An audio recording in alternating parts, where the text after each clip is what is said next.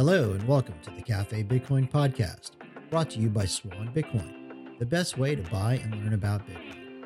I am your host, Alex Stanzik, and we're excited to announce that we are bringing the Cafe Bitcoin conversation from Twitter Spaces to you on this show, the Cafe Bitcoin podcast, Monday through Friday every week. Join us as we speak to guests like Max Kaiser, Lynn Alden, Felmer Strolight, Corey Clipston, and many others from the Bitcoin space.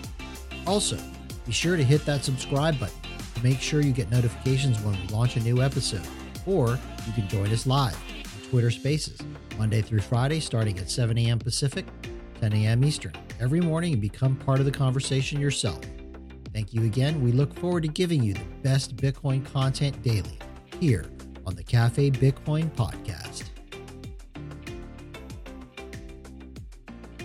Accidentally firing a nuclear-capable missile into nuclear-armed Pakistan. Wait, what? Wow. Yeah, so apparently it's that easy to accidentally launch a nuclear.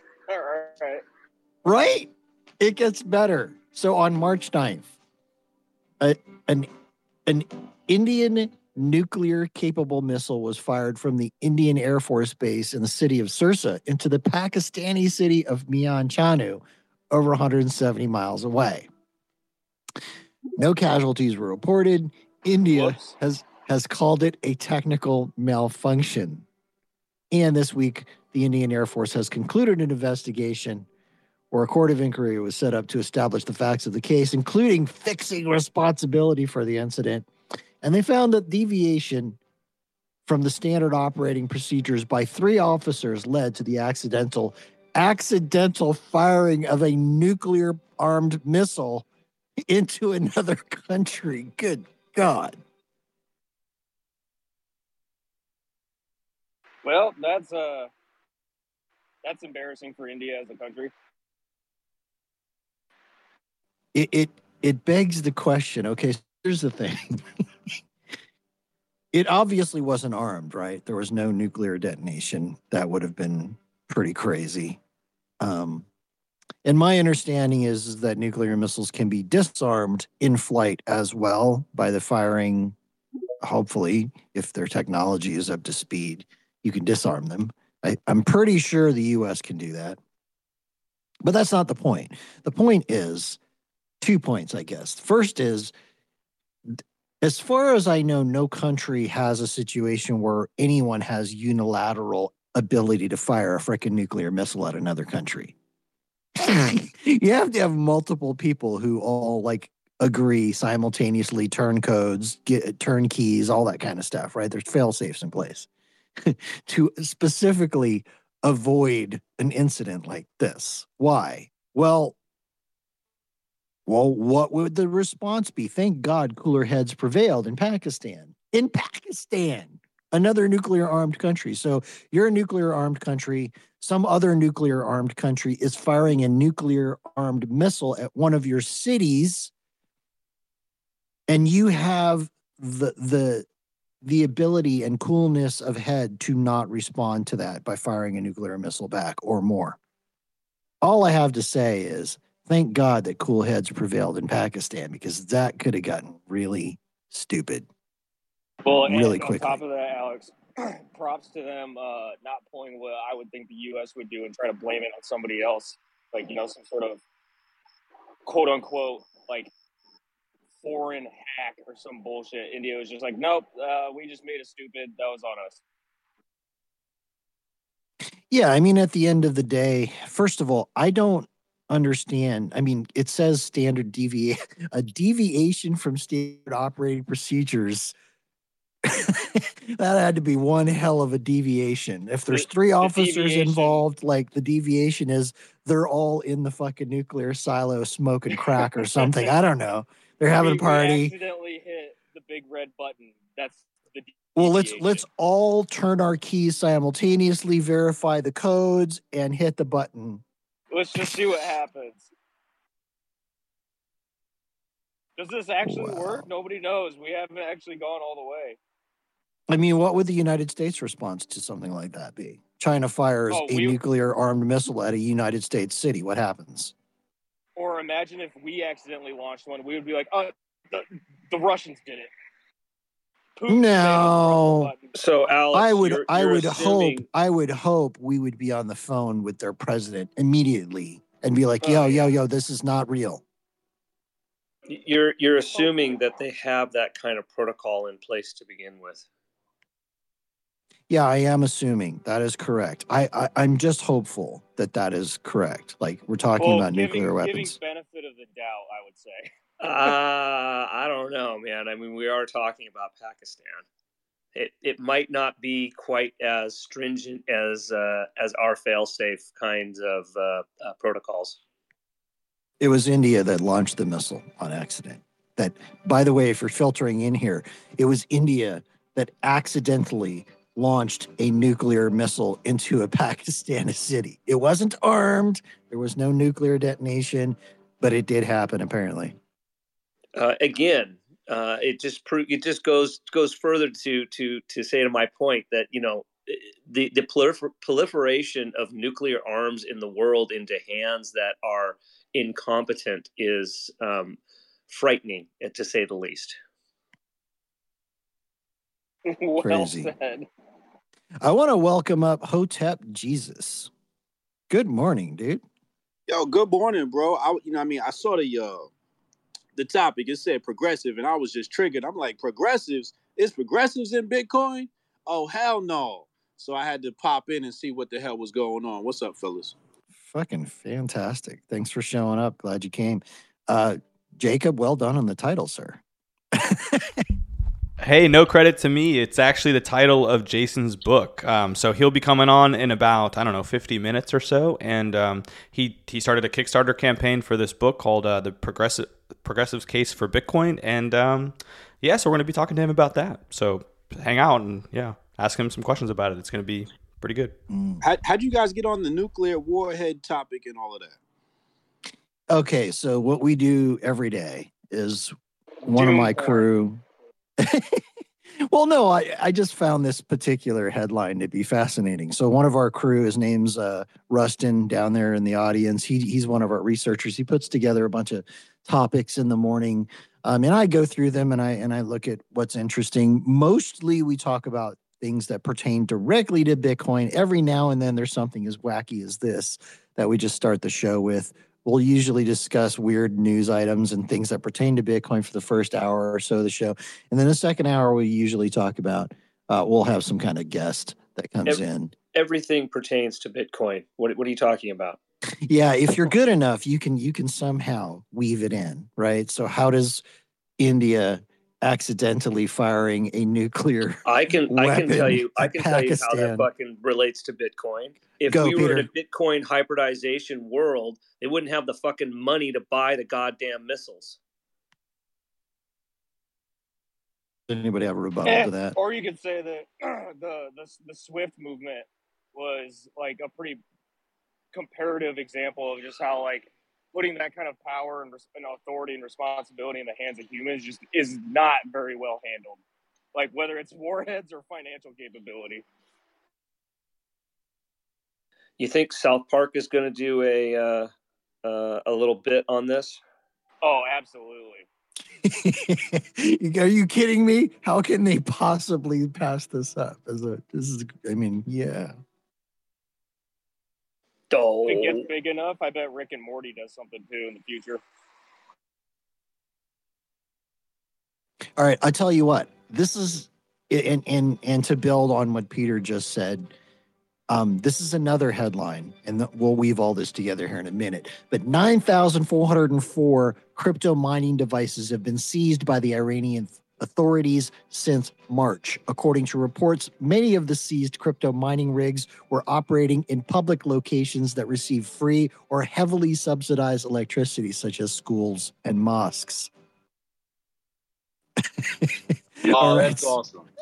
So the point there is, in my opinion, this is what Bitcoin does. Bitcoin punishes capital misallocations, and it rewards efficient capital allocations. Explain to me how I'm wrong by that. Mike, what do you think? Oh, I wasn't going to chime in on that. I wasn't going to tell you were wrong on anything. There was I wanted to add, there's another little bit that was very interesting to that story. They were busting Chinese companies for illegally mining Bitcoin under the guise of their business operations. So the Chinese owned 7-Elevens or whatever the hell they are. They're mining Bitcoin as well. Yeah, if that doesn't tell you something, that they're trying to ban it from their own borders as far as mining, but then they're going to use the energy of other countries to try and mine Bitcoin. Like, that tells you something. That tells you a lot, in my opinion. But is that the government or is that just Chinese individuals and corporations? Does it matter? Yeah. Not really. think it Aren't really they one matters. and the same? No, they're not. Are you the same as your They're not United the States same. government?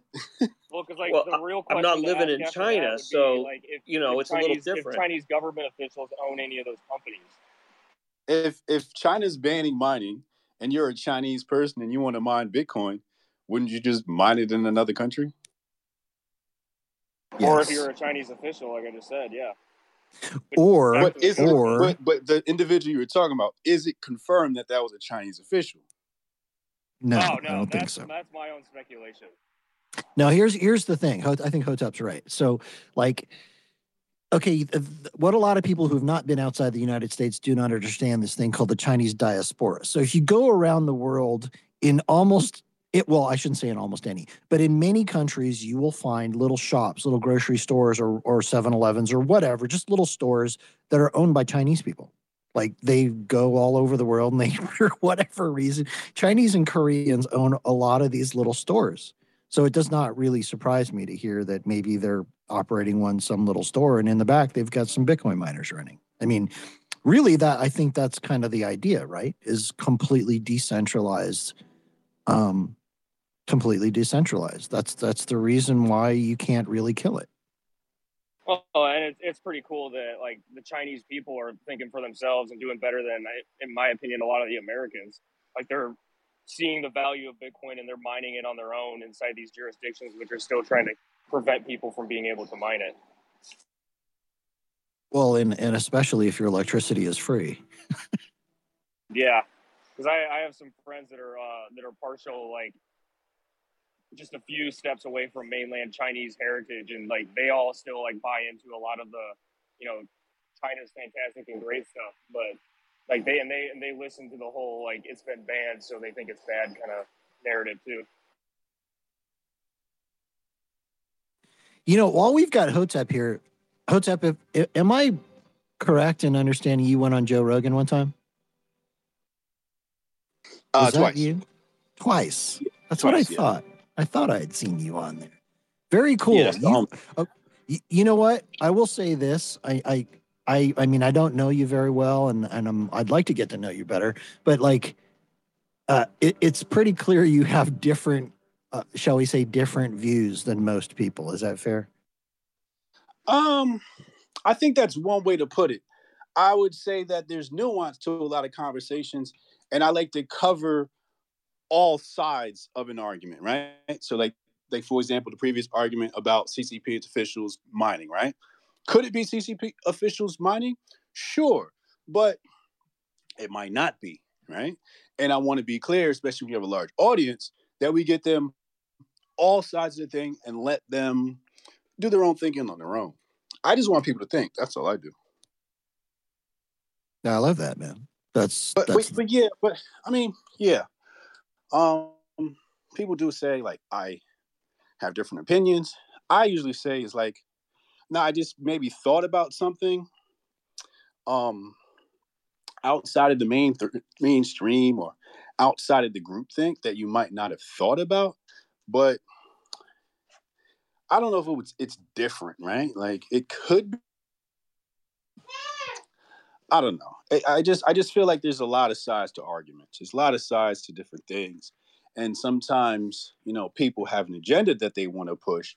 So they might think like me, but they won't say it. You know what I mean? Because everybody's got their own agenda to push. Oh, yeah. Right? So absolutely. It's like, am I different or am I just saying what people don't want to say? Well, this is what I'm hearing. You want the truth. You're looking for the truth. You're a seeker of truth. You believe in critical thinking. You practice critical thinking in a way that is very different. I find a lot of people who are into Bitcoin are follow the kind of the same pattern, looking for truth, seeking the truth, critical thinkers, have no problem arguing different sides or looking at things from all perspectives to finally arrive at the truth versus just pushing a propaganda line. And I do like that. Yeah, I'm all about the truth. I want the truth to get out there.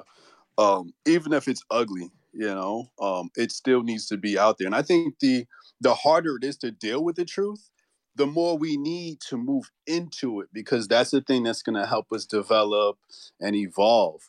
It's lying to yourself that is going to exasperate the problem, like the student loan situation. People lying to themselves about what the real cause is and putting Band-Aids on this thing, which is making the problem worse. No, let's tell the truth, get the government out of it, and then maybe we can solve this problem. Damn, I love that. Well, that's like go ahead, Sean.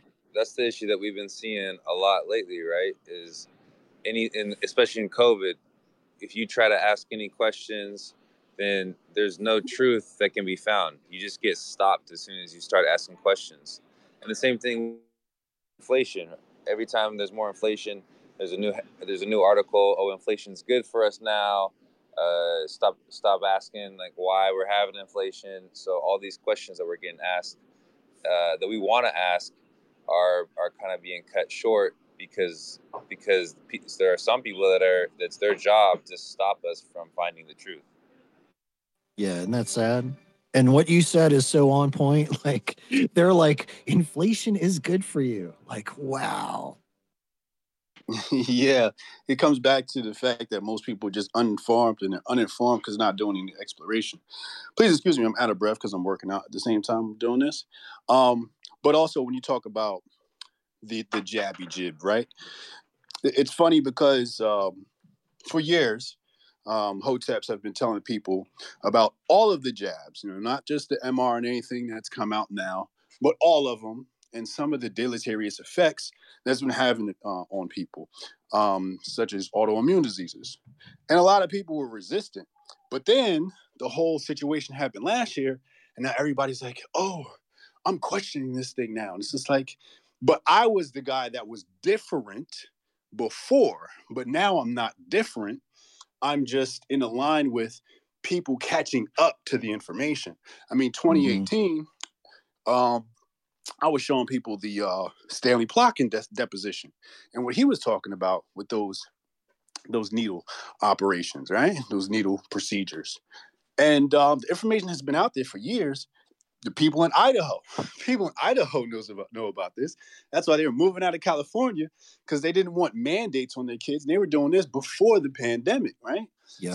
So it's like the truth is there, but are you willing to question what you've been taught all your life? But that's kind of hard for most people. Yeah, hell yeah. So two things. First of all, this episode is now definitely going to get flagged on Spotify. And I don't and I don't care. Just so you know, Hotep, that's fine. Like, they do flag some of our episodes, and you know what? Fuck them. I don't care. Second of all, because I used some coded language. But go ahead. Yeah, no, that's pretty good. No, and well, here's the thing: we've had episodes that have gotten flagged before, and I'm fine with all that. But yeah, totally agree, man. Like, there's so much evidence out there that, for example, like Gates was pushing this program in Africa to test some fucking vaccine that they had, and it turns out they created this huge pandemic and fucked a lot of kids up with that. And I mean, this is my obviously non-doctor language explaining it. This is my understanding. The other side of that is like you're saying you were way early. When you're way early and you're a lone wolf in the wilderness pointing out the truth, what do? They label you as a conspiracy theorist. It turns out a lot of conspiracy theorists are actually right, and they're just early. They catch on to things way before a lot of people. And I'm not sitting here telling you that like everybody who's got some bizarre theory is right. I'm just saying, like Hotep said, think for yourself, man. The hard part is like when you have to question everything. It's just like the world that you've been born into and that you live in is very automated already. So then you have to start asking questions on every little thing. And it's like you have to sometimes you feel like it's just not worth it because you feel like you have to reinvent the wheel, and that's where I think a lot of people just want to live this automated life and they don't want to have to go against the grain because it's just something that they're not willing to try out. Yeah, I mean, Well, for intellectual, it's doing what's hard. It's doing what's hard. And like Hotep said something a couple minutes ago where he's like, it is difficult. And when he was talking about that, you go through, even if it's painful, like the truth, sometimes it is painful, but you rather know and you can move through it. Like it just reminded me of Stoic philosophy big time. The obstacle is the way. Like that's how you grow. That's how you learn. That's how you become a better person. You need to seek the discomfort. You seek the uncomfortable path, man. Yeah, for an intellectual, I came with this phrase. I said, question everything and believe nothing. It is the moment that you start to believe something without the ability to move that you begin to intellectually die. And I'm a person who fears death. I want to live forever, right? I want to preserve my youth. And the only way to do that is to have this flexibility of mind where, okay, I see something today, but I also understand that facts are dated. What was true 20 years ago is not true today because new evidence comes to the surface. So if people take this idea of I should believe nothing, you always stay in a state of perpetual learning. And that is what's going to help people navigate this world because they'll see something and they'll go, wait, question everything, believe nothing. So they have to question the first thing that they come across. And if we teach children this at a very young age, as I teach my children, they will always be they'll all have a built-in defense mechanism to some of the mainstream propaganda because they'll know, okay, I have to question this, even though this comes from an alleged authority.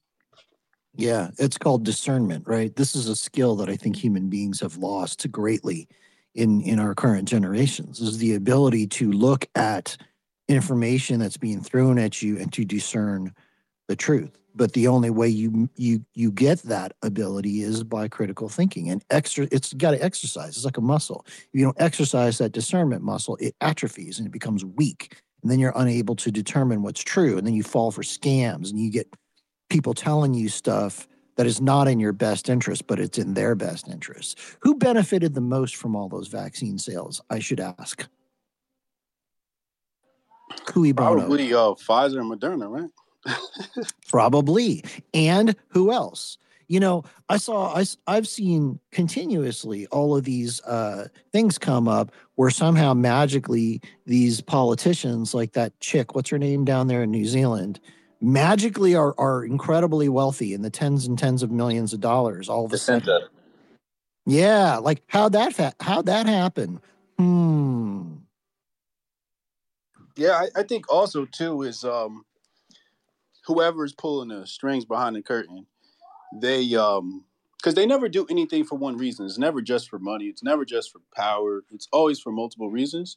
And one thing is they first got to test this, right? They got a large test group population for their experiment, right? So they got that information. They also got the response from people, right? How are people going to respond to this? Yeah. So they two different kinds of tests, right? Yeah. So the next time they try to pull the jig, they know how people are going to respond.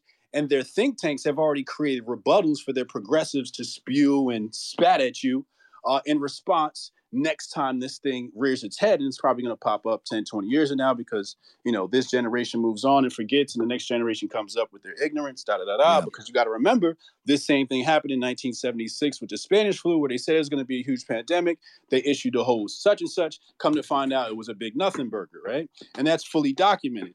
But because I was born in 1980, that was 1976. I didn't know anything about that till I did the research, right? So it's like we have this short memory and they take advantage of that. But every time they pull this, they get the data. How do people respond? How do people act? Who are the players? Who are the big players? Is it Andrew Tate? Do we got to get rid of him? Do we got to get rid of Alex Jones? Do we got to get rid of Trump? And how do these people pop up? So there's a lot of data that they're collecting outside of just the scientific data. Yeah, that's fascinating. And I agree with that. I think you're right. I think you're 100% right on with that. I honestly think I think they were even surprised at how far they could push everyone. I mean, let's go back, sort of to the beginning 2 years ago. How quickly they were able to get everyone on board on this. Yes, there were the silent sort of majority that were quickly quelled. Any narrative that went against it was quickly taken off of all social media. And now you see YouTube now walking back all of those definitions that got people kicked off. Is 2 years later, now they're starting to ask questions. The questions should have been asked in the beginning. How is it possible we came up with a vaccine for this so quickly? Never mind, why are we making a vaccine that has a 99.9 something % survival rate? But Hotep is right on point. What they learned is we know now that half the population will get in line and do this. All right. They know right now how many people will jump in, and now they just got to work on everyone else. Okay. How do we get, they're changing definitions. They're changing definitions of what herd immunity was. They changed definitions of what a vaccine is. At this point, I don't think their view is how do we get everyone else. I think at this point their view is, okay, how do we more weaponize this information? How do we take the people that we know we can scare into doing whatever we want to hate the others enough to get them to coalesce around an idea? I think that's the direction next. Tomer, what do you think, man? Oh, hi, good morning. I think one of the interesting things about you conduct these experiments, they're not easy to repeat. The experiment has an effect. So while I'm generally in overwhelming agreement with everything that's been said here, I think in conducting the experiment to see how many people are asleep, they may have woken up a few people and a few more. No doubt. No doubt. Tons and tons and tons of people now are like, yo, I used to believe you guys, but now I think you're full of shit. A lot of people fall into that category now. I think that like all the healthcare kind of agencies have the lowest level of credibility in my lifetime that I can think of. Like, yeah, I think this was more than an experiment to see what they could do again. It was an experiment to see what they could do, I think, and it came at a cost. It came at a cost to us. I don't want to, but I think it's come at a significant cost to them, which is as you're saying, the trust in all these institutions, the medical community, the education, politicians, our own militaries, has been massively damaged. I've seen charts. There's I didn't know we'd be discussing this, or I would have gone and researched them, but we had it in a number of our publications at Swan, where you can just see over time, for as long as these trust measures, I think there's a survey firm that for a decade has been researching trust in various institutions, and recently they've started measuring it in other things like internet news sources and other things like that. But the thing is dropping like a stone, and everything is at an all-time low. And things that used to have very, very high levels of trust, like doctors. Doctors used to have I think it was not 80 or close to 90% trust of the population at large. These things have fallen to well below 50%. Yeah. And the damage that's been done to them, I mean, exactly. The damage done to the medical profession is amazing. Like you had all these doctors who knew that what they were doing was wrong, but because they wanted to keep their job, they wanted to keep their medical license, and they want to continue to getting paid, they were willing to shut up and not speak up about what was happening. So because of that, their entire profession has been, I don't want to say irreparably damaged, but it's been damaged for a long time to come. Yeah, well, you guys got to also think about, so I lived the last 2 years in Spain, and the European response to it was not like the American response, right? You have the progressives, right? But the Europeans we're more just like, let's just get in line and do exactly what the government tells us to do. I mean, not all Europeans, obviously, but I remember going out and telling people that I'm not vaccinated, right? And people just couldn't believe it. Like, what are you doing? Why not? You gotta follow along. This is just, are you gonna kill your grandma? All this type of stuff. And obviously in the United States, there's plenty of people that act the same way. But at least there was more people that I could talk to in the U.S. that weren't that way. But in Spain, and I would imagine in most of Europe, most of Western Europe, the response was very similar, where it was like, if the government says it, then it's true. And not everyone's like that. I don't want to put everyone in the same picture, but a lot of the people were in that boat, more so I would say in Europe than they were in the U.S. Yeah, what I call what we're dealing with today is digital Bolshevism. Bolshevism thrived off of intimidation, creating fear and terror. If you look at, for example, Stalin and his terror regime, right? Today, because the Bolsheviks, they weren't interested in having intellectual arguments. No, they just kicked your ass, right? And that's what's happening today, where if you say the wrong thing online, granted, I would say 50% of the people trying to cancel you aren't people, they're probably bot farms. But the other 50% are people manipulated by the bot farms, thinking this is the right thing to do. But it is using, because Bolshevism means majority in Russian, but using the supposed majority to intimidate you into not speaking out and not telling the truth. And that, I believe, is something that they're trying to master, is intimidation 100%. to hush people up. 100% agree. The silent majority, basically, right? Well, they part of it is they want to make you Yeah, believe you're part of the minority. That's the thing, that they're Right. trying to make you believe. Now, here's the truth is probably closer to the majority don't think like they say the majority do. Like that's the tactic you notice almost every single fucking time. Every time they're like, most people believe this, and they always act like they're a spokesperson for the vastness of humanity, which is a joke. It just gets me so riled up. I mean, this is straight out of Orwell, 1984. Not to be too cliche, but I see it in myself, where I censor myself.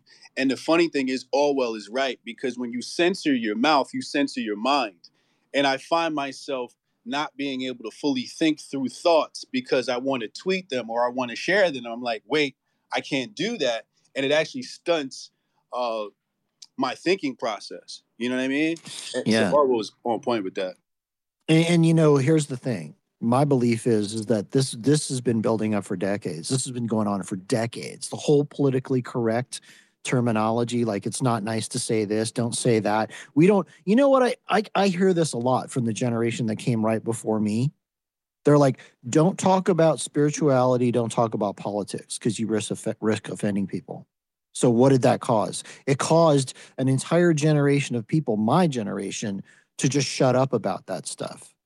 Well, guess what? There are certain people who are never going to shut up, like Marxists and communists and people who want to fucking take over your countries and your societies with their psychotic belief systems.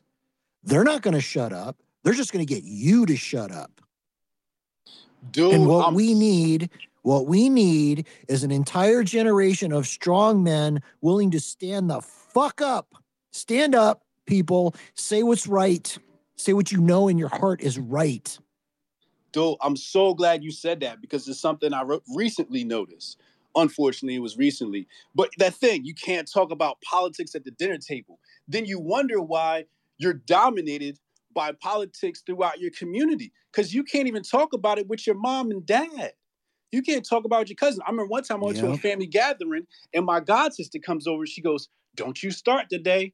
And I'm like, why do I have to be that guy? And it's like, we can't have these conversations. So what do you want to talk about? You want to talk about entertainment and Hollywood and movies and you want to gossip? Yeah, what's more important? What the fucking Kardashians are doing or what's being constructed to put you into real-time slavery? Yeah, and we're black, so we're always complaining about the evil white man. But in the meantime, you're discussing all the things that are the imagination of this so-called evil white man that don't matter in your life, but you're shunning all the things that we should discuss, right?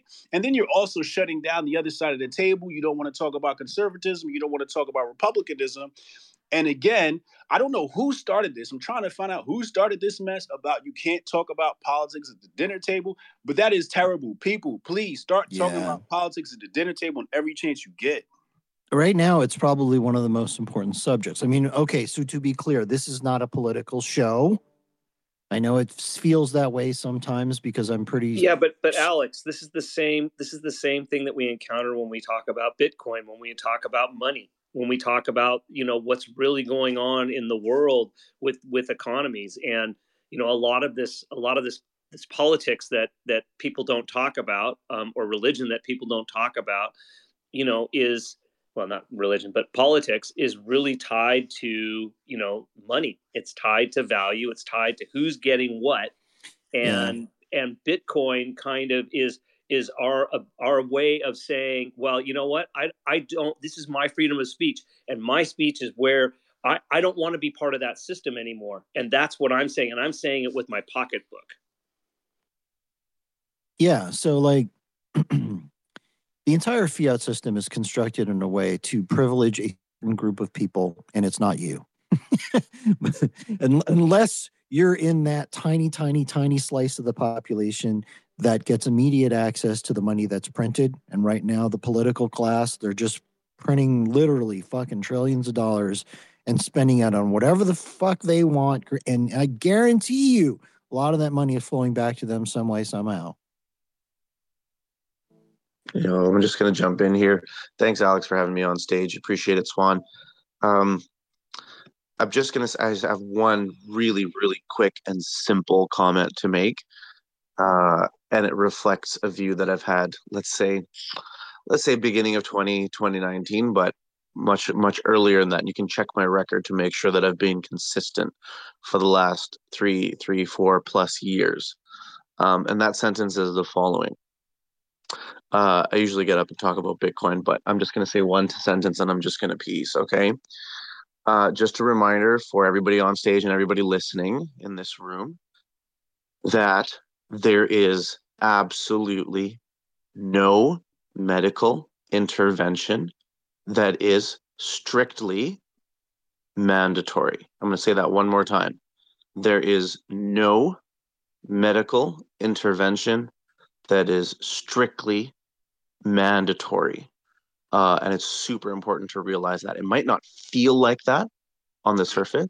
Can you not feel like that when it comes to you can't peace out after that. We got questions. Yeah, exactly. Can you elaborate that?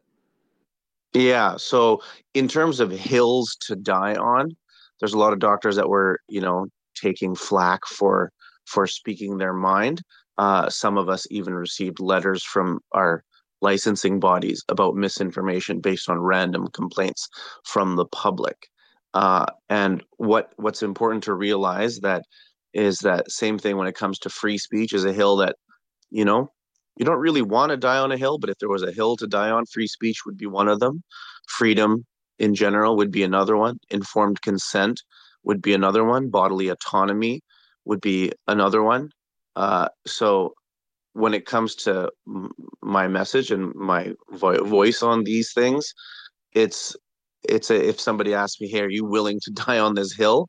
I know that if it ever came down to the Supreme Court, if it ever came down to the validity of my license, I know that informed consent and protecting patient autonomy is a hill that I could die on, but it's likely not one that I would lose if I ever fought it all the way.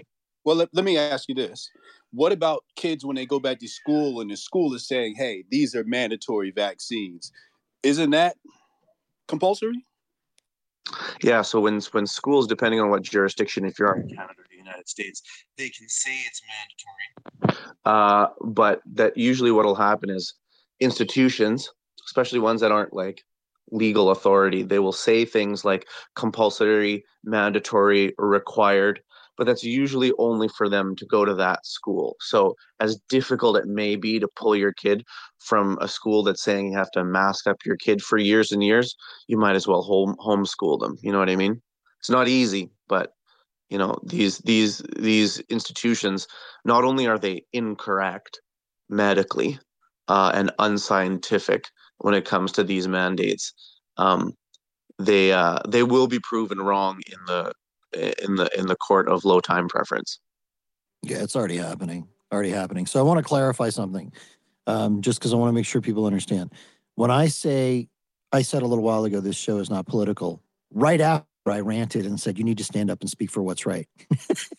So some people are like, in their mind, they're like, what the hell? What are you trying to say? Okay, this is what I'm trying to say is this show is sponsored by Swan Bitcoin. Therefore, I am not speaking as a representative of Swan when I talk about this stuff. This is purely my opinion. When I say it's not political, I'm not interested in politics insofar as politics is concerned. Every political platform, most politicians today have some kind of agenda. So yes, some of them are their agenda is they actually do want to serve the people and they do take their oath to the Constitution seriously. They do want to do good things, but there's a whole shit ton of them that aren't like that. And what I'm interested in, and so it's clear, is I'm interested in freedom. I'm interested in the protection of my labor and my energy. I don't like it being stolen. I don't like being a modern slave. I don't like any of that shit. And this idea that some other humans have that they think that it's their job to tell you what to do and how do you live your life and what you're allowed to do and what you're not allowed to do, I'm not all about that either. So that crosses over into political discussion sometimes, Tomer. Like there are some things you cannot avoid. You cannot avoid philosophy as much as you try to. You have a view of how things really are and what they really are. And you can't avoid politics, politics being a branch of philosophy that talks about how we deal with each other in a civilization. And you can avoid talking about the political system, but you can't avoid talking about politics. And I think this is where Bitcoin is a philosophy that says there should be rules without rulers. Well, that's political. Like you've got the word rulers in there, right? And it's a set of rules that nobody can violate, that those who study and approve of for philosophical reasons. The list of reasons you just stated: freedom related, self-determination related, own the ability to direct your energy and keep the results of your efforts as property. So it's hard to avoid politics in any of these discussions about any of these things. Well, there's a difference between discussing politics and partisanship, right? So what I'm trying to say is we're not picking a side here. My side is freedom. Like that's the lens. Like I don't give a shit if you're red, blue, green, yellow, purple, what side of the political spectrum you claim to represent. If you do things that are anti-freedom, you're probably not my friend. If you do things that are pro-freedom, then we can be friends. I mean, we could maybe be friends either way. It just depends on what your motives are and whether you're an evil bastard or not. Ant, good morning. Good morning, guys. Yeah, I would say I just wanted to add on for the good doctor's comment, and that was that in Texas, at least, a lot of people don't know about it, but they have the school immunizations and everything that you're supposed to get. It's like a whole laundry list of stuff you're supposed to, get to be able to be enrolled in school. But you can actually get exempted from that stuff, even based on religious beliefs. You can have it medical intervention, medical contradictions. There's different reasons. There's 3 or 4 different reasons that you can, opt out.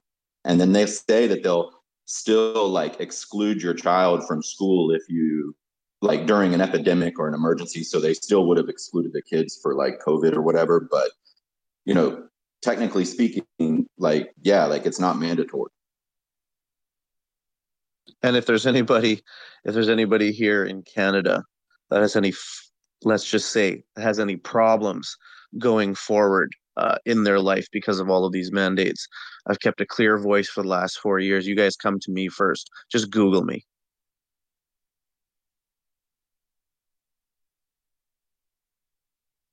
Well, all right then. That was quite a vigorous segment.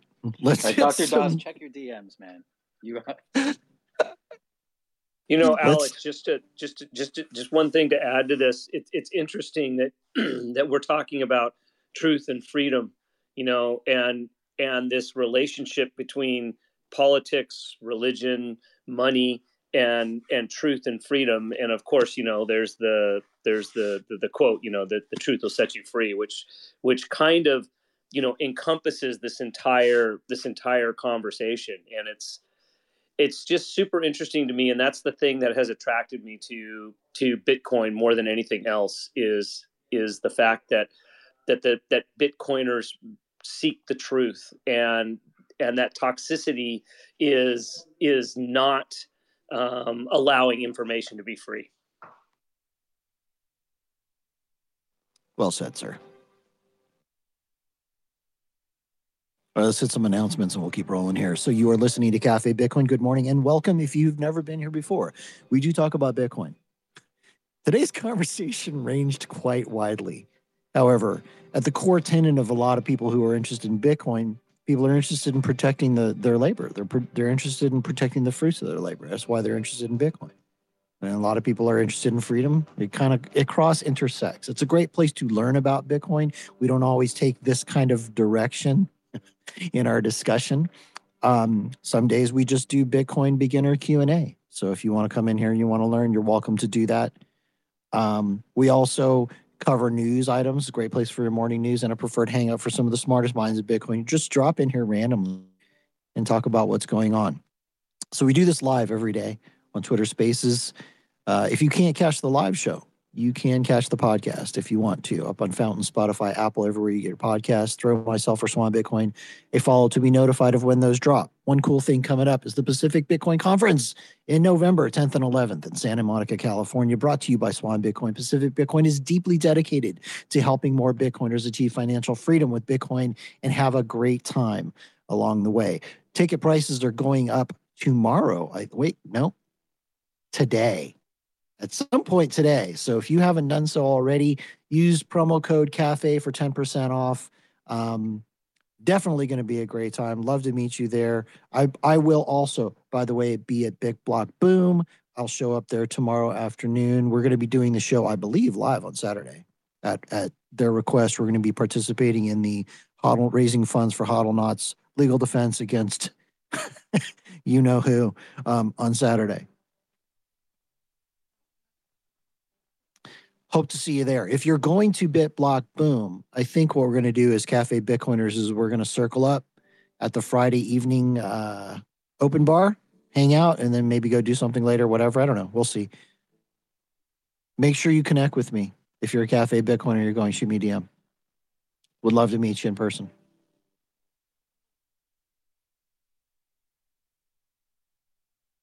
I want to go back to Hotep. I got something. I want to start some stuff. All right. What do you got, man? So I been playing with this idea as I do my research. First of all, Marx is right about a lot. Terrible with solutions. We all know that. However, communism, economic communism specifically, is terrible. But also, there's capitalism, then there's modern capitalism. And modern capitalism is bad too. And I'm saying this as someone who practices modern capitalism. And when I speak about modern capitalism, I'm talking about obviously usury, and I'm also talking about marketing and advertising. Two things that had not existed in early Europe. It was in fact haram. It was forbidden. You couldn't advertise. If you had a bread guy, everybody went to one bread guy, competition was not allowed. You had to go do something else with your life. So this is something that I'm thinking about now, playing with, still doing research, but I don't like modern capitalism. I don't like advertising, although I am a marketer and brander and teach it and find it as a necessity. But I can also understand how something could be relevant to our lives now, but still be evil, like guns. I think we should all be armed, but guns are bad, right? Like two things can be true at the same time, right? But that's just a thought. Maybe you guys want to riff off that. I don't know, but I'd like to dive deeper into that. So your definition of modern capitalism is it consists of two there are two parts of it that make it modern capitalism. Number one is usury. The other is marketing. Marketing, advertising, and also I would say this fractional reserve banking concept that popped up in France under John Law, and then spread throughout the Western world, et cetera, et cetera. So that's like probably the other part of it, how banks are operated. Yeah. Tomer. Yeah, so I certainly think when you look back at the dawn of the slow rise of capitalism, it wasn't this sudden thing. It was really the discovery of industrialization, which is when economics started to be studied. Adam Smith, the first economist, came up with this theory of supply and demand and specialization of labor when he visited a pin factory, apparently, and he saw how the division of labor separated all this stuff out. And that was the beginning of industrialization, which led to a lot of modern capitalism, in which we do everything for money.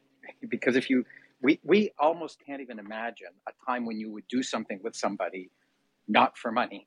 Every transaction that we deal with, we label as something where money changes hands, where one party is supplying and another party is receiving return.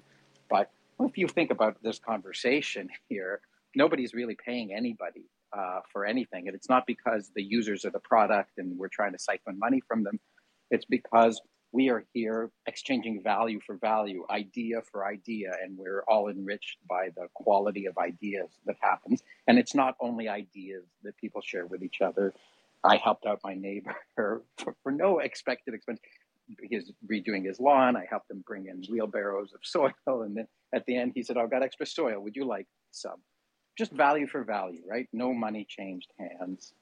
As just one simple example, this used to be a lot more commonplace. And I think this is one of the things that we've kind of gotten broken in our society. It's like you spend all your time thinking about how to do something that someone will give you money for, or the rest of your time thinking what you can get someone to do for you with the money that you've gotten, instead of thinking about this value for value replacement. And what I'm really hoping, and I don't know over what time frame this happens, but is that having sound money, Bitcoin, is going to be so much more than just a replacement for the broken money that we have.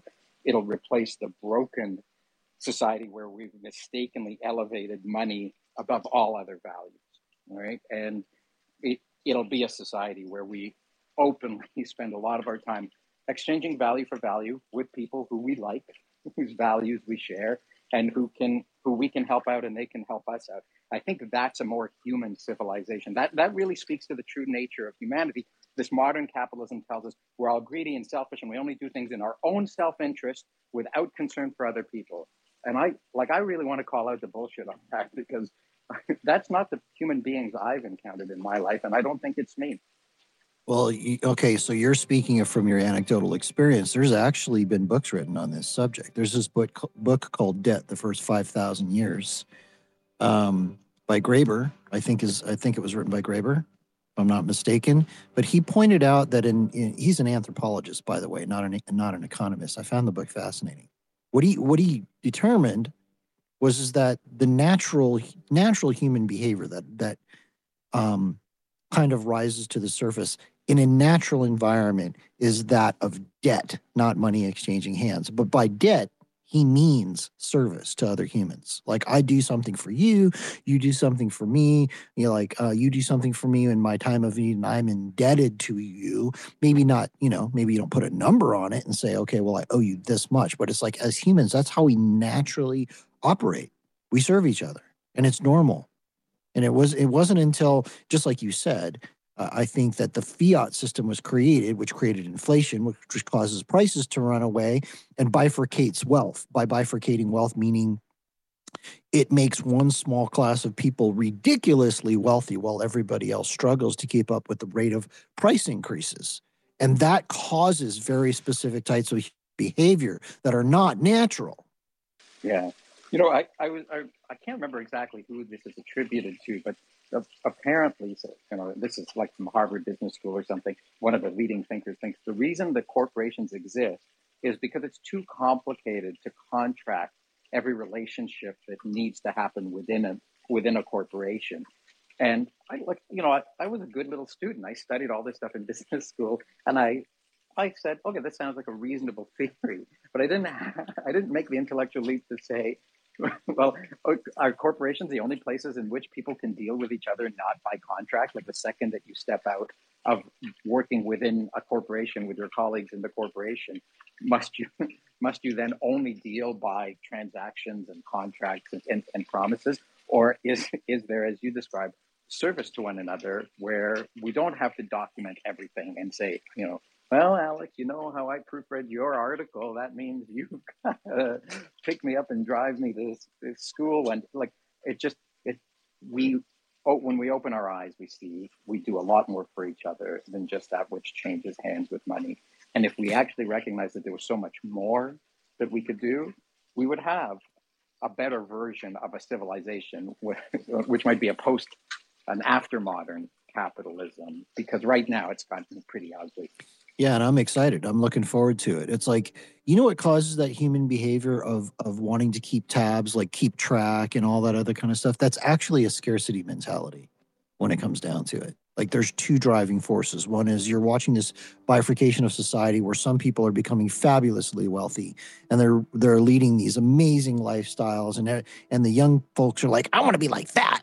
And then at the same time, there's this scarcity mentality where people are like in survival mode, therefore have to keep track of everything. I want to make sure you pay me what you owe me. It's nonsense. And it's all driven by fiat. Fuck fiat, buy Bitcoin. Pubby? Yeah, this is great stuff. We call it here now is crony capitalism, not the pure capitalism of two competing people coming up with an excellent product where may the best man, woman, whatever your pronouns are, win type of thing. What you have now is such a disadvantage from your mom and pop shops, for example. What you've seen in 2 years. Listen, every major corporation in the world, they're the ones that are closest to get that money.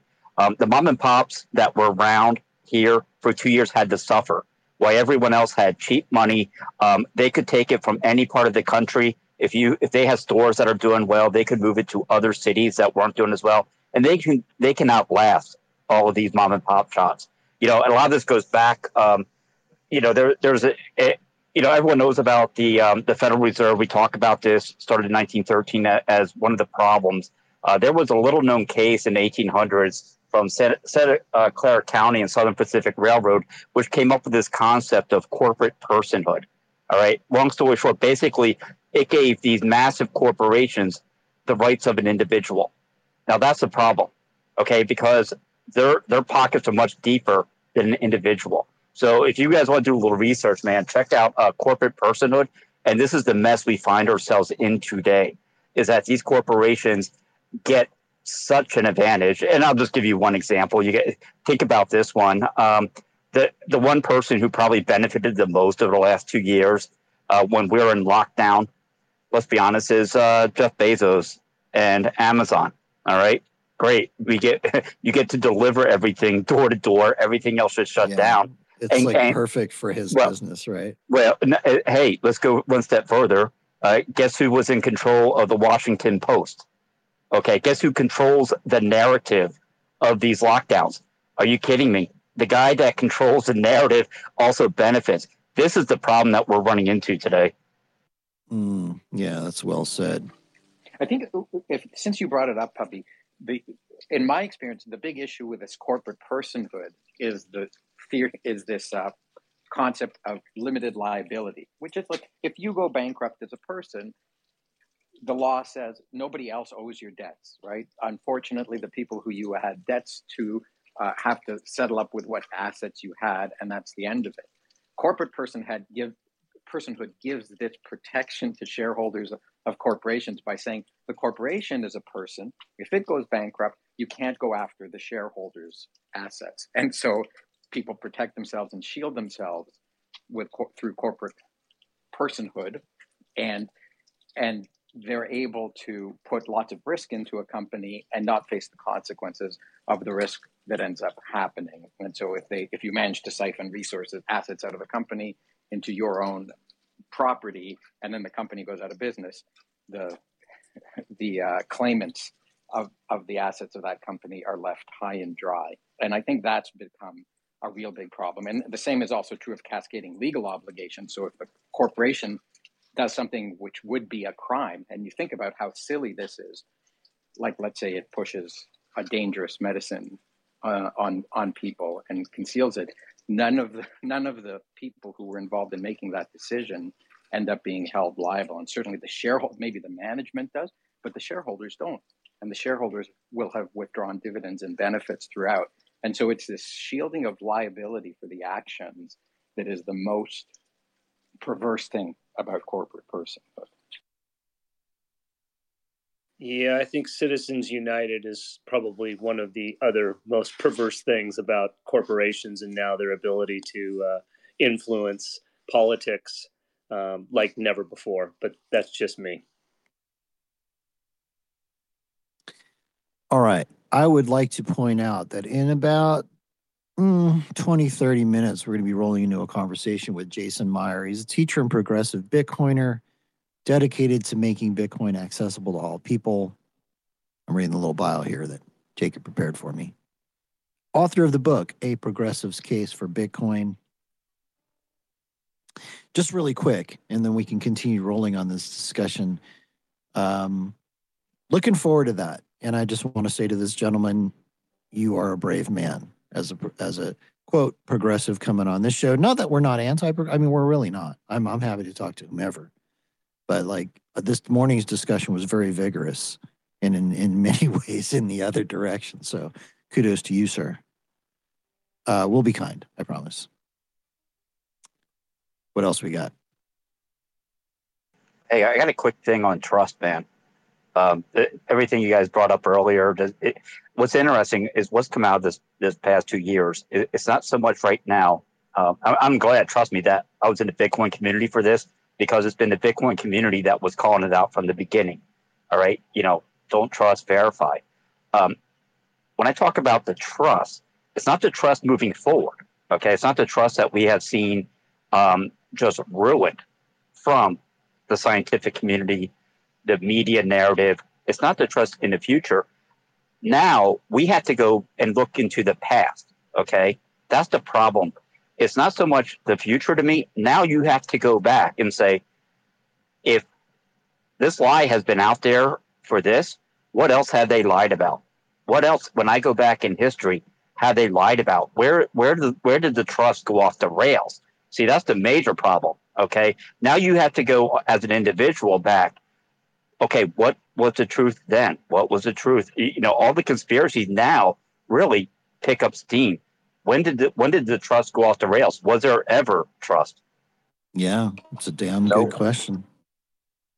Makes you wonder, things that make you go, and you start just, there's this, I heard this podcast and I can't remember the name of the gentleman, but it was a really long and in-depth podcast. Apparently this guy studies like the political lies that have been told throughout time to start wars, basically.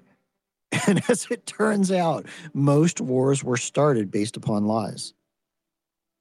It's crazy.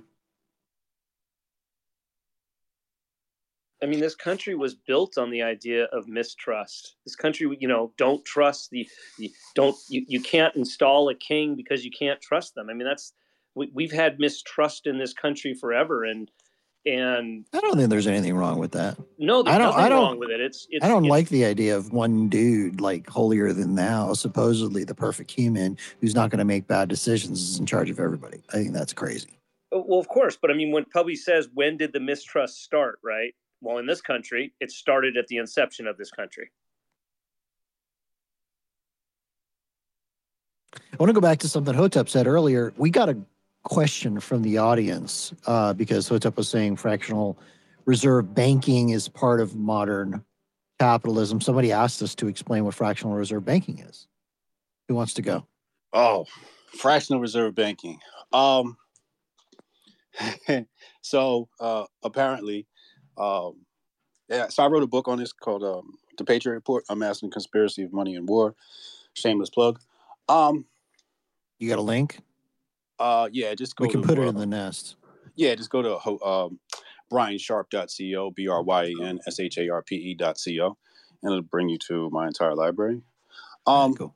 So simply to put, the colonies, you had, I believe it was Massachusetts and the other one, Adam Smith talks about this too in Wealth of Nations, but PA was doing it properly, where they did issue a fiat currency, but they were more responsible with it. They didn't just, errantly just inflate the currency. But basically what happens is if you have a certain reserve of a thing, right? Let's say it's gold, silver, copper, whatever it is, and you issue notes based upon that, and it is then redeemable.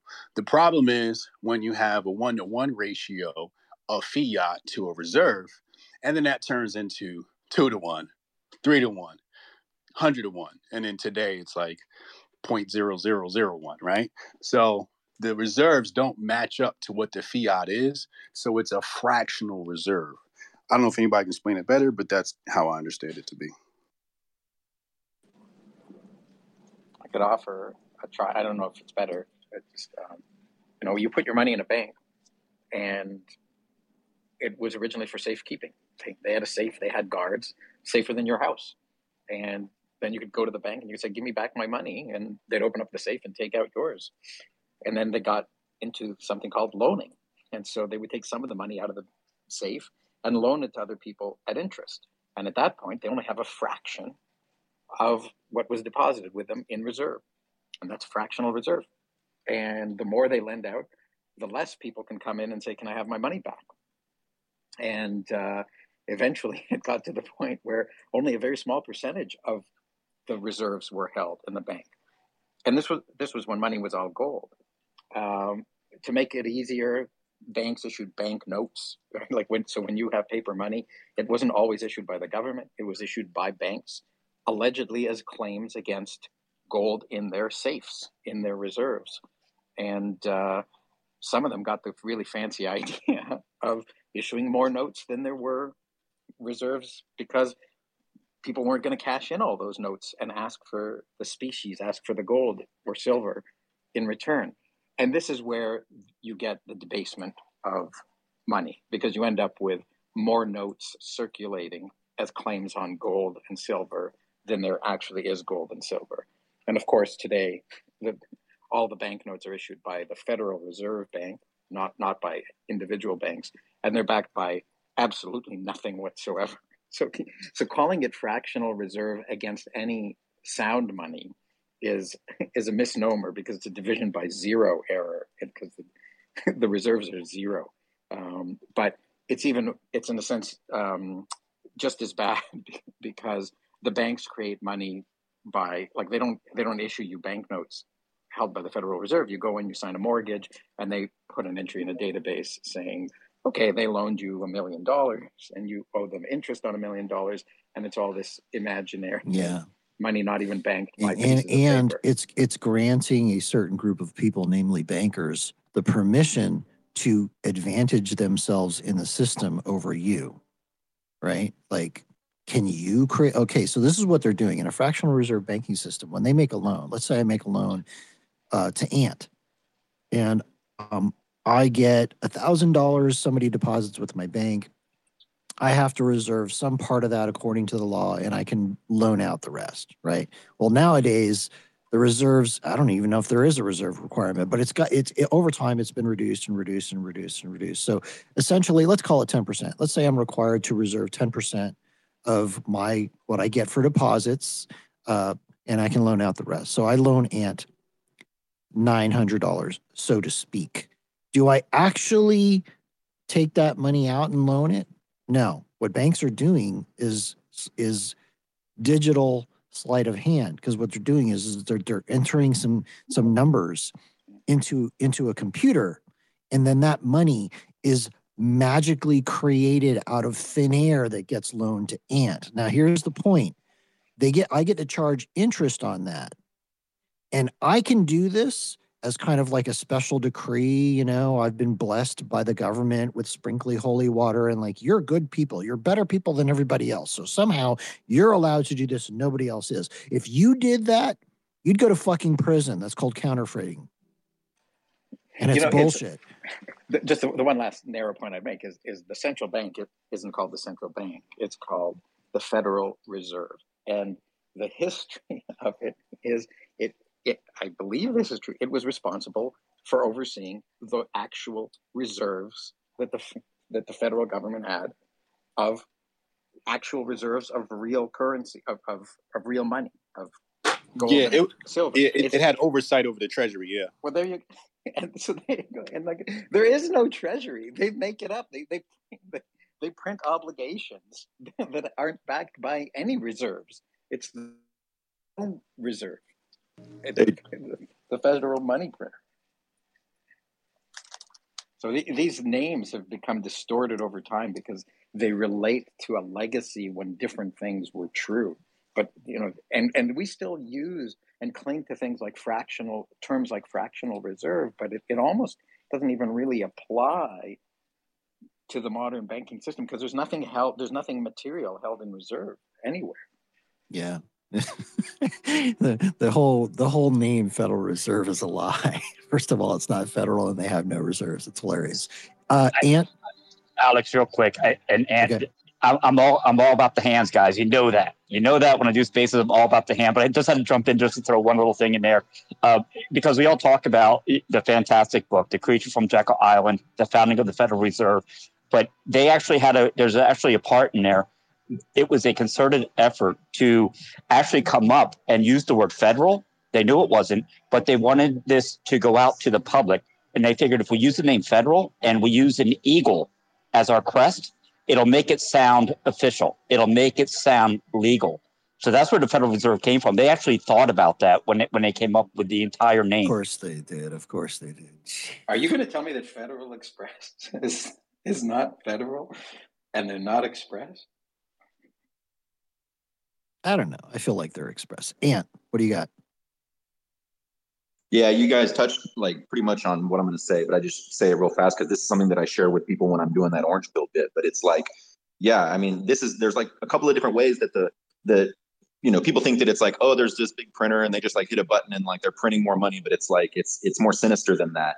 That this fractional reserve lending, whatever. I always thought that it was 10%. Maybe it's less. That they only have to hold like 10%. I don't know, but that's the idea. I bring it down to like Alice and Bob and like $1 when I'm telling people. I say like, Alice puts $1 in the bank and that's all the bank has is that $1. And then Bob comes in and wants a loan, and so, but they're going to give that, out of like, or whatever Alice is. And again, I'm being really simple with it because I don't know how all these banks work. No idea. But the idea is like, so then they're going to give Bob his loan because that's what they're in business to do, using that liquidity, I guess, from Alice. But then, and everything's fine. But then all of a sudden, Alice comes in and wants that dollar back. And Bob still has that loan, So then it's like, well, they have to create that little, like you said, Alex, like that ledger entry. And then, boop, boop, out of thin air, a little bit of money. It's like magic. Yeah, has been added to the system. I'm not talking about the other way where like, the treasury issues a treasury bond and like, then they, auction it to all the rich bankers and the bankers go trade it out at the Federal Reserve, which has like a bank account with $0 in it and like all that shell game. I'm not talking about that. This is like one of the ways that money is created in this system. And I think, I've had success sharing that with people and like breaking it down to like $1 with Alice and Bob. But I don't know if it is 10%. I'd love to know what the real number is. Like, can they loan Bob 90 cents or is it? I think it's closer to 1% now, and it might be closer to 0. Someone knows the answer to this. Jason, you know the answer to this? It depends if you're talking about a Federal Reserve Bank or a local branch. The answer is actually 0 right now. That's what I thought. It's 0%. So that's the answer. So in other words, banks can create unlimited amounts of money and they have to have no reserves. We have reached peak idiocracy. Yeah, I mean that's your divided by 0 thing right there, right? That's where you get infinity. So Yeah, It used it's not exactly zero, but it's like 0.0001. So it's so low that it might as well be zero. it used to be 4%. I know you guys are talking about 10%, but basically, if they kept 4% on reserves, that was all they needed. They've had the actuaries, they've run the numbers. Is there going to be a bank run? Probably not. But man, what a sweetheart deal! You get a loan at less than 1%. You get to issue credit cards, okay, mortgages. You get to issue this stuff anywhere between 5 and 25% that you put out there. These are just numbers, man. These are just numbers on a spreadsheet. You get to lend that out and collect those payments every month. Meanwhile, you owe nothing. This is fractional reserve. We've been getting screwed for years. And the amazing part about it to me is that they get blessed by the government, like as if the people in the government doing the blessing somehow know better than everybody else, that they can say that these people are holier than thou and they now have the power to do this. They literally are granting the power of time and energy to people to this small select group of people. Because if you think about it, what are you doing when you're working to earn money? You're expending your life, your precious moments, your minutes, your seconds, your hours. That once they're gone forever. But these motherfuckers can create unlimited amounts of money instantly at the press of a button. Does that seem fair to you? I mean, I learned a lot about this. My dad came in the '70s during Nixon's time, and he always told me in the early '70s is when they stopped using the gold as backing for this fiat. And so the problem was they said they were having bank runs already, like people were exchanging the dollar for gold. And I was curious if anyone else had any other reasons. I think we were facing inflation at the time too. Like what other reasons did we stop using gold? Let me jump in on this one real quick. What they saw were other nations realized, oh, wait a second, we can redeem money for gold. And guess what happened? Boom. Other nations started turning on the printing press. U.S. got wind of it. You see, other nations were like, fuck this. Let's just print this bitch and get gold. This is what happened, man. They realized we had to go off a gold standard because other nations were starting to take advantage of it. Yeah, And specifically because of Maynard fucking Keynes and his Bretton Woods agreement, when they tied everybody else's currency and made United States dollar the world reserve currency, and these countries were able to take their bullshit fiat currency and redeem it for gold. So once our gold reserves were depleted, then we had to go off the gold standard. And I wrote about that in my book as well. That's the one thing people have to understand about this country is the two biggest problems with monetary policy was the Bretton Woods Agreement and the Monetary Act of 1980. People think the Federal Reserve is one thing, but the Monetary Act of 1980 is the one that gave the Federal Reserve jurisdiction over all banks. And that was like really the final nail in the coffin. Yeah, it was a series of really bad things, right? 1913, Federal Reserve Act was created. 1944, Bretton Woods, 1971, severing the United States dollar from gold. And then, as you mentioned, giving the Federal Reserve power over all banks. Absolutely. What is Bretton Woods? What is that, Alex? All right. So, Bretton Woods, 1944, basically after World War II. The leaders of the world, all the leaders of the nations of the world got together at a place called Bretton Woods, and I think it's a hotel, whatever. Anyway, that's not the point. It's a mansion. Okay, and they basically discussed how should we essentially rebuild the world. What are we going to use, and how are we going to do it? And that's where they agreed to make the United States dollar the world's reserve currency as well as the world's trade currency. Why? Because the U.S. dollar was essentially backed by gold. You could convert US dollars into gold. Like if the US issued a bunch of dollars and some country was like, okay, well, I want to turn the dollars in and get gold, they could. So we basically conned the whole world into accepting United States dollars as world reserve currencies and the trade currency as well, because countries believed that they could redeem it for gold. And that was true right up until 1971, where Nixon was like, yeah, nah, we ain't going to do that anymore.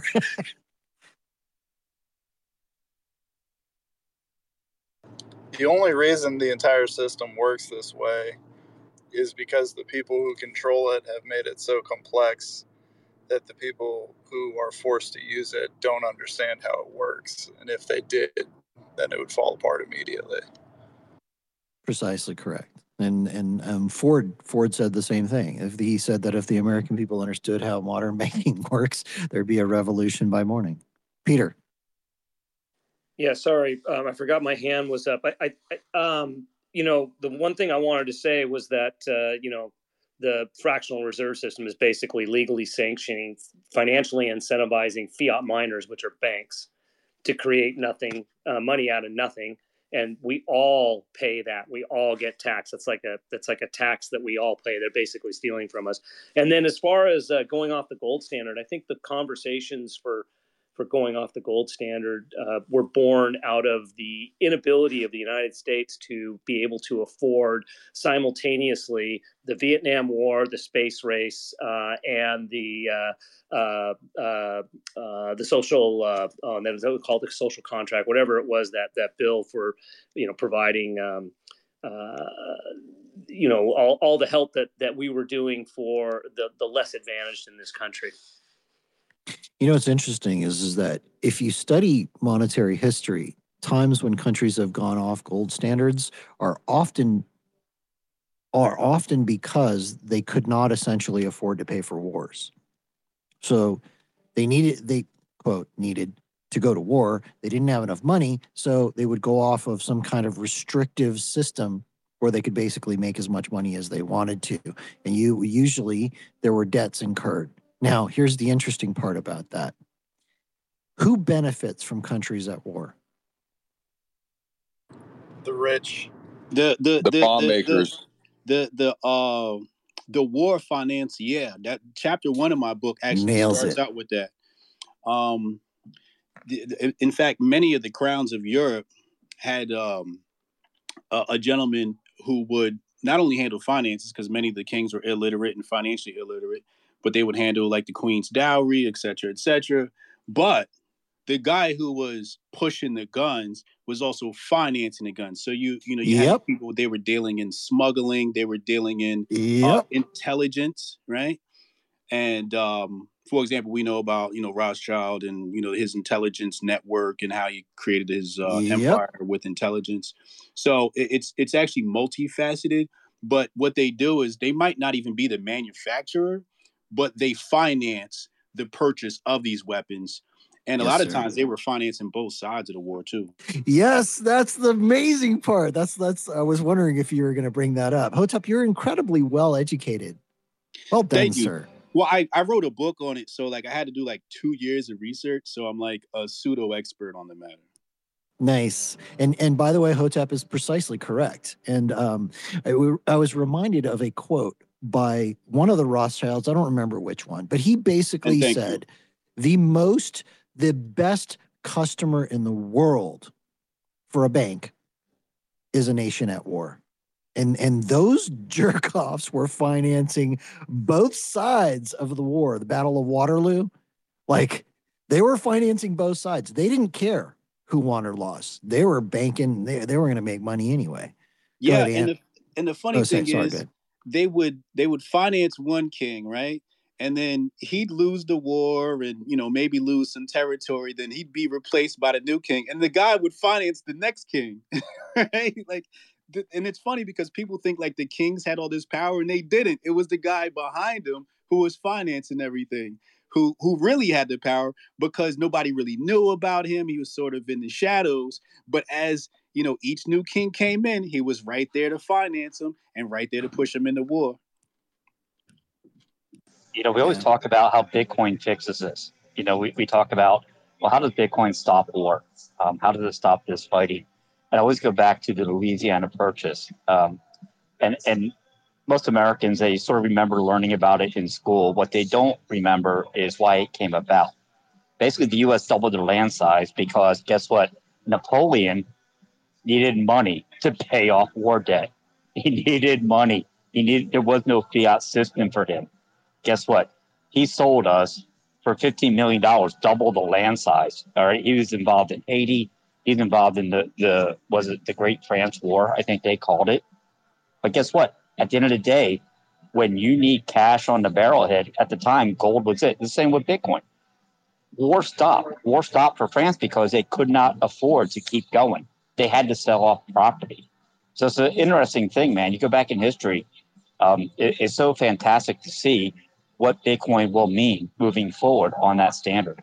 Yeah, if you want to understand the Mississippi Purchase and you want to understand fractional reserve banking, you have to go look at John Law, because he was the guy that was handling all those, financial transactions, and was handling the stock speculation on that terrible land, which was the Mississippi, Louisiana region of the United States. So you got to research John Law. He's the guy that really, in fact, I think he got the idea from Switzerland or Sweden. It's one of those SWs. I think it was the Dutch. But yeah, you're right. Yeah. And then he sort of brought that to France. And then that's what became the whole Mississippi Purchase or whatever. My bad, Ant. Hold on, the modern version of the Louisiana Purchase is when the Russians sold us Alaska, because we almost doubled again when we got Alaska, and they did that because of their loss in the Crimea War, and they had to protect themselves in the future. They needed money. I have alternative information on that. That comes back to the Civil War, and that was the North was actually at war with the South, England, and France. And it was Russia that came to the North's aid. And part of that deal was, hey, you got to take this territory, Alaska, back as part of the deal, as part of repayment, et cetera, et cetera. They had to actually buy that back from Russia. That's the alternative information I got. But, we could both be correct as well, because there's always more than one reason for decisions. Man, that's super interesting. I've never heard that before. Where did you see that, or where did you research that? It's in my book, the Patriot Report. Unmasking the Conspiracy of Money and War. It's in there. Shameless plug. I'm going to have to get your book. Shameless plug. That's awesome. Ant, what do you got? We'll go with Ant, and then we're going to wrap this part of the show up, and then we're going to start talking to Jason about his book. Go ahead, Ant. Thanks, Alex. Yeah, I just wanted to add on to what you were talking about the the U.S. sending the money around the world and basically getting people to get the dollar. I mean, the Bitcoin standard covers this as well. It talks about how, throughout history, there's numerous instances of one party or one group of people, stealing the value or the wealth of another party or another group. And it could be whether it's coin clipping from the old days, or that whole rhinestone bit, on Isle of Yap, or the Europeans coming down and manufacturing agri-beads and breaking the African economy. There's all different ways that some people have taken other people's value that, is covered in the Bitcoin standard. And this is another one that a lot of people they haven't realized fully.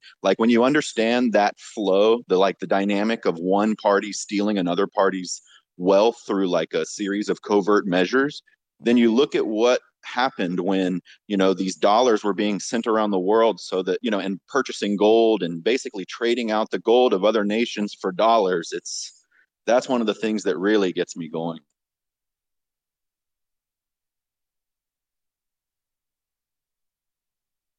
It's one of the greatest heists of all time. Yeah. It's some real nonsense. No, it is. Man. It is the greatest heist of all time.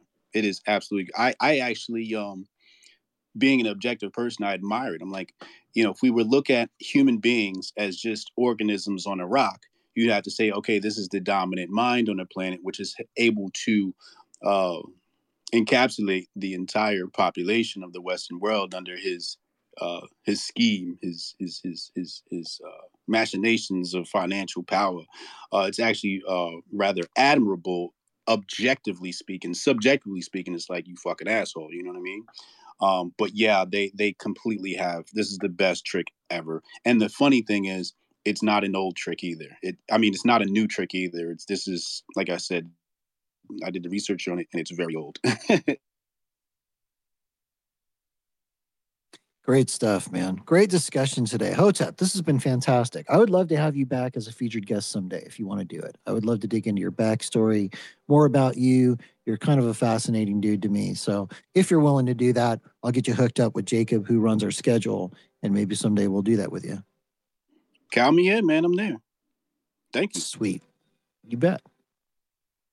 All right, let's dig in with Jason Maier. Jason is a teacher and progressive Bitcoiner, dedicated to making Bitcoin accessible to all people, including liberals, progressives worldwide. I'm going to read a little bit from your bio, Jason. Hope you don't mind, and then we'll dig into you or your topics, your story, etc., a little bit more. So this is from the bio of his book. Why he wrote the book. I decided to write a progressive's case for Bitcoin because I had a difficult time finding resources to learn about Bitcoin that were not directed at conservatives and libertarians. At the time, I didn't feel like progressives people had a place within the Bitcoin community. And even worse, I noticed my liberal friends were being given misinformation about Bitcoin from the media and some liberal politicians. I dedicated myself to writing an approachable argument about why Bitcoin can and should be used by progressives to create a more just, equitable, and peaceful world. Good morning and welcome, Jason. Thanks, Alex. I think that's a pretty good way to introduce the story about why I decided to write the book, and I'm happy to maybe dig a little bit deeper into that and answer any questions that you have. And just by way of introduction, I'll say that I got into Bitcoin originally. I developed a conviction for it through more of a math and computer science lens, and never really viewed it at the very beginning of my journey as a political thing at all. And so the more I tried to look into it and learn, I was insatiable in terms of just learning as much as I can about Bitcoin. And I realized more and more that there was just a lot of the resources, I don't want to say all, but a lot of the resources had this underlying assumption that the person listening to it was a conservative person, libertarian, and had that sort of political mindset. And so I realized that if I was going to try to convince my friends and family and coworkers, all of whom, maybe left of center, I was having a difficult time doing that. And so the book is really maybe you can think of it as a compilation of sort of the greatest hits, like what works with just sort of liberal, progressive no-coiners who don't really know a lot, right? They're low information about Bitcoin. Maybe all that they really know is what they've heard from Elizabeth Warren, and they believe what they've heard from Elizabeth Warren. And I just needed to have a resource that I could just hand off to people. And so that was the motivation behind writing the book. I'm a teacher. That's my day job. That's my fiat job, is I teach math. And so I'm just passionate about educating people, in this case, about Bitcoin, and wanted to compile a way to sort of orange pill, the people in my life and beyond who absolutely just don't know a lot about Bitcoin, and have to sort of get over that FUD and misinformation to start. So, I'm not sure if you want me to go more, but I'm happy to answer questions or speak to more to any of that if you want. So I'll follow your lead. Yeah, man. Why don't you tell us about like what's the thesis? Essentially, you said that I believe Bitcoin should be used by everyone, and there's a lot of reasons for progressives and liberals to use it as well. You want to talk about that? Like, where are you coming from on there? Yeah, sure. I mean, so first and foremost, the thesis is Bitcoin as a protocol is just apolitical, right? Like there is no political preference. It's open to everybody. And ultimately, it's a goal for Bitcoin to be a global money. And so if that's the case, then it needs to be available for everybody. And at the same time, Bitcoin is difficult to learn about if you're not an expert. And it takes a lot of legwork, a lot of hours of learning about Bitcoin. And so if I wanted to convince people that they should give it a chance or to look more into it, then I needed to give them a resource that wasn't going to turn them off, essentially, right? So a lot of, like, as we were talking about earlier, right? Like after a very political segment on the show, you're like, well, this show isn't political, but the whole idea is that like Bitcoin itself is not a political thing. And yet there's a whole sort of one half of the political spectrum that probably isn't going to feel welcomed if they're listening or reading certain books or listening to certain podcasts. So, I have lots of examples. One of them is, there's a lot of liberal, progressive, hippie people who don't like war. And if you don't understand like the mechanisms by which war is financed, by which, lies are told and people are making money off of war, and war is financed through fiat money, then you're not going to have the vocabulary to talk about it in a deep way. Right. So, that's a one example, right? There's, another example is going to be wealth inequality. If you, as a liberal person, like I've my entire adult life have said, well, this is a problem. We need to address this. We need to worry about this. This is going to cause social collapse or social decay if we have this much wealth inequality, without really understanding the vocabulary, the root causes, and what's going on behind that, right? So, there's a lot of causes that speak to liberal people who they know that there's a problem within this current fiat system and never have heard the word fiat before. They just think that, well, I don't want to speak for everybody, but, there's just a lot of problems in this world that liberal people want to solve, and they don't really have the vocabulary to understand what's really behind it. And I think Bitcoin provides a lens to view those problems and view this, the structures that society has built in a way that is more, true. And I think that if we get specifically those people who are against it realizing that this is going to give them a different lens, then I think that's just going to work towards educating them. So, and those are a couple examples, but there's obviously there's many. Yeah, I think that's correct. Like the vast majority of people really have no idea why things are the way they are, especially when it comes to our monetary system, how money works, how it's really, there's so many systems of control that have been set up through bureaucratic and government means that force people into this. Basically, you're forced onto this hamster wheel to run your entire life to produce that the government then gets to basically leech off of. Man, I'm just on this. You know what? I'm not even going to apologize for it. This is just where my brain's at today. I wanted to point out one thing is that, Jason, it's not just liberals who don't necessarily all get that. That's across the spectrum of all political sort of leanings, belief systems, whatever. I think just the vast majority of human beings in general don't know. No, and I think you're right, and I'll just say the motivation behind the book is that if one of the answers to that is Bitcoin, and you just sort of picked a random podcast or a random book about Bitcoin off the shelf, then by the first 3 chapters you might be turning some liberal people off. So so that's the idea, right? The whole point of my book is just to say, all right, you're a progressive person, you're not into Bitcoin at all, and my goal is to get them from 0 to 1. And it's not, my book is not to say that, it's not an argument against conservative people being into Bitcoin. It's not to change anybody's political views. If you're a conservative person, libertarian, there's absolutely no intention for me to change your mind. I'm not able to do that, and it's not my intention.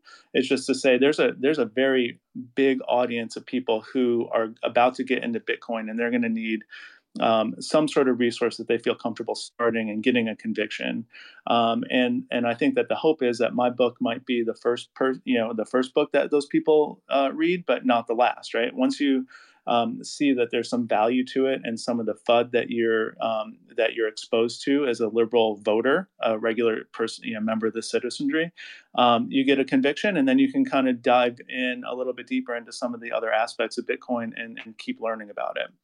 So it's not a replacement. It's not to say that like only liberal people believe that way, but I do think that there's a dearth of resources out there that speak directly to that audience. So, Tomer, go ahead. Yeah, I'm certainly interested to peruse your book, and I haven't yet. I always find there's 2 points I'd make, and I'll try to make them really quick.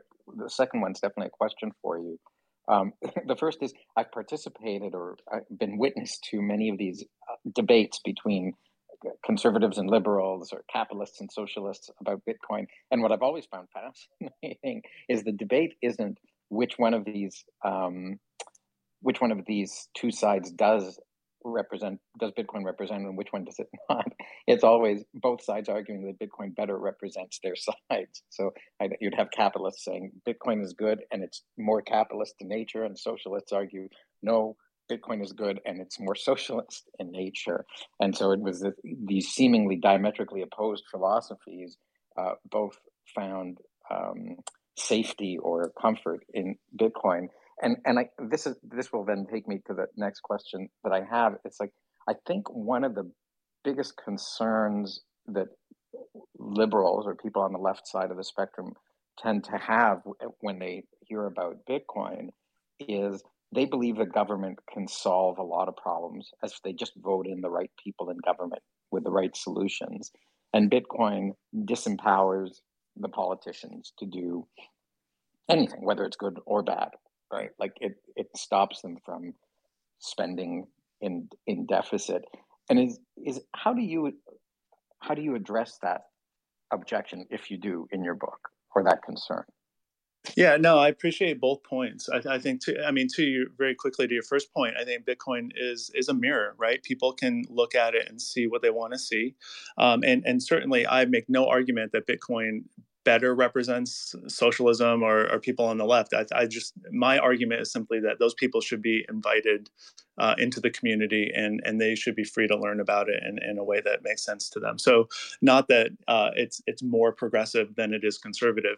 Certainly, I don't believe that. I believe it's just apolitical and that we need both sides having productive conversations. And I don't necessarily see that happening a lot. So and to your second point, I think that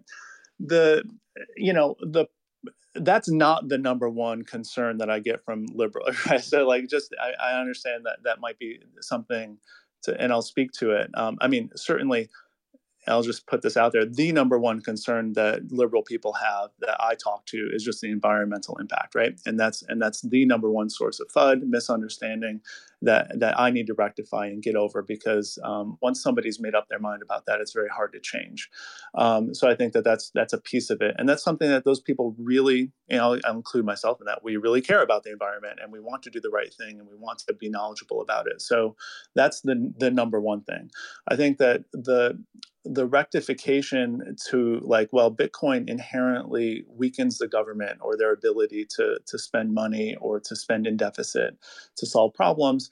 I think that the characterization that the government can solve all problems, and this is something that just the typical liberal believes, is probably not accurate. I think that in my circles and the people I talk to and in the people who have the same bumper stickers on their car as me, think that the government should be there to, to create more of a level playing field, to protect people who are vulnerable within society, to, legislate externalities to people's actions if the free market isn't doing that already. So I think that there's functions of government that people on the left really find dear and they feel it's important. And I don't know that being on a Bitcoin or adopting Bitcoin as part of the financial system globally undercuts that to the extent to which we need the government to do that. And I'll just say personally, I think that the entire idea of a large government or a powerful nation state is relatively new within our civilization. It's only 500 years old, and I do think that there's opportunity for Bitcoin to just sort of change the social dynamic that exists all over the world and how governments are organized. And I don't see any inherent problem or contradiction with that in terms of the core beliefs of a progressive person. So I think that's a rambling response, but I don't see a conflict. I think that most of the liberals that I come in contact with aren't necessarily blindly saying the government needs to spend a lot of money. I think that what they prefer is that the government spends money on what they think is the right thing. And, Bitcoin doesn't inherently make that impossible. So, therefore it's important to be part of the conversations, because Bitcoin is the future. It's not, it's not going to be stopped. And so if you really care about, issue X, Y, or Z, and you want to be part of the conversation, you're going to want to find yourself within the Bitcoin space too. Just a quick follow-up, if you don't mind, Alex. Please go, Tomer.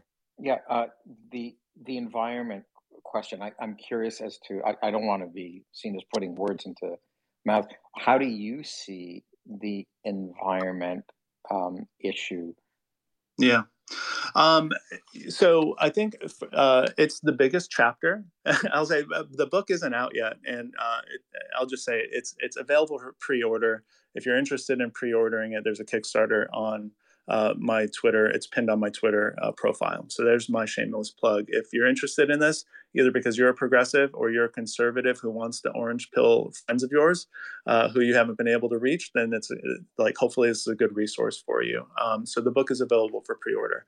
The environment issue is complicated. I think that there's a lot of people who knee jerk react to the idea of using energy as a bad thing, and obviously, well, I should say obviously, but if you think more deeply about it, then that's not necessarily true, and it's just a matter of educating people in the respect that like Bitcoin already is more green than like any other industry right now, and there's incentives in place to make it more renewable, and there's incentives to build out more renewable energy for the rest of us to use, and to do all of the things like find stranded energy sources. So it's just a matter of I like in my heart of hearts, as a liberal person who likes to hug trees, like I would love it if proof of work didn't require energy, but it does. Like if there's a way to make Bitcoin that didn't use up a lot of energy, then I would vote for that. But there isn't, and